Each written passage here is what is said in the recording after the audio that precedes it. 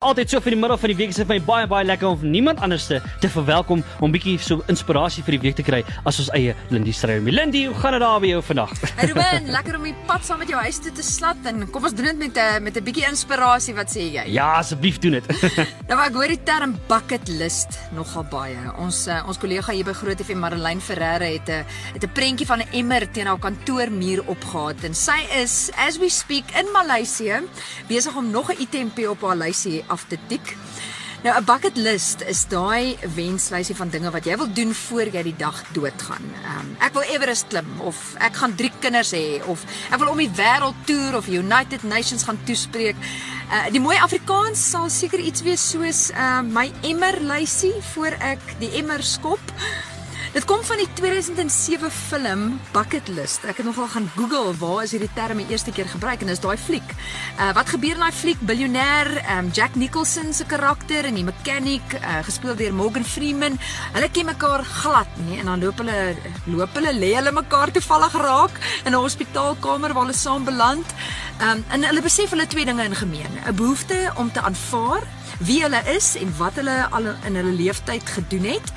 En die behoefte om 'n spesifieke lysie dinge te doen voor hulle doodgaan en dan nou absoluut teen die dokter se raad en aanbeveling verlaat hierdie tweede hospitaal op pad na die avontuur van 'n lewenstyd. Die term bucket list het die afgelope week vir my 'n verdere diepte gekry danksy mense wat bereid was om iemand anders te help met 'n item op hulle lysie. My eie man het sy ma IJsland toe gevat en met 'n campervan het hierdie tweeetjies die afgelope week die land plat gery. Nou 'n jaar gelede het 'n brander my skoonma se femur mors afgebreek wat haar ongelukkig so 'n bietjie teruggesit het, maar haar droom was nog altyd om eendag IJsland te sien en op 73 met 'n lekker sterk stapstok het sy hierdie avontuur saam met haar seun aangedurf. En ja, natuurlik kom so 'n gebaar nie sonder opoffering nie. Net soos my ander voorbeeld van Bonnie Silje wat vir Kylie Mycraft gehelp het om die Comrades klaar te maak. Nou Michaela het 'n serebrale gestremdheid en presies 4 weke voor Comrades het haar spanmaat al dit weet hy kan nie meer saam met haar hardloop nie. 2 dae later is Bonnie aan boord. Hy het die eerste keer aan haar rolstoel geraak die oggend van Comrades en die reël is dat net een persoon jou mag help. Net een ou mag jou die volle 87 km stoot. En dan praat ons nou van bulte, hè, by elke bult opstoot.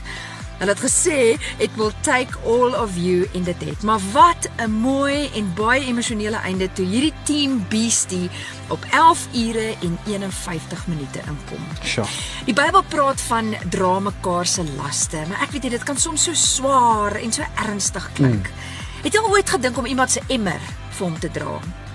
Ek wonder hoeveel van die items op ons eie emmerlysie sal oorbly as ons eers die vreugde daarvan ontdek het om iemand anders met 'n item op hulle lysie te help, hè? Wat daarvan?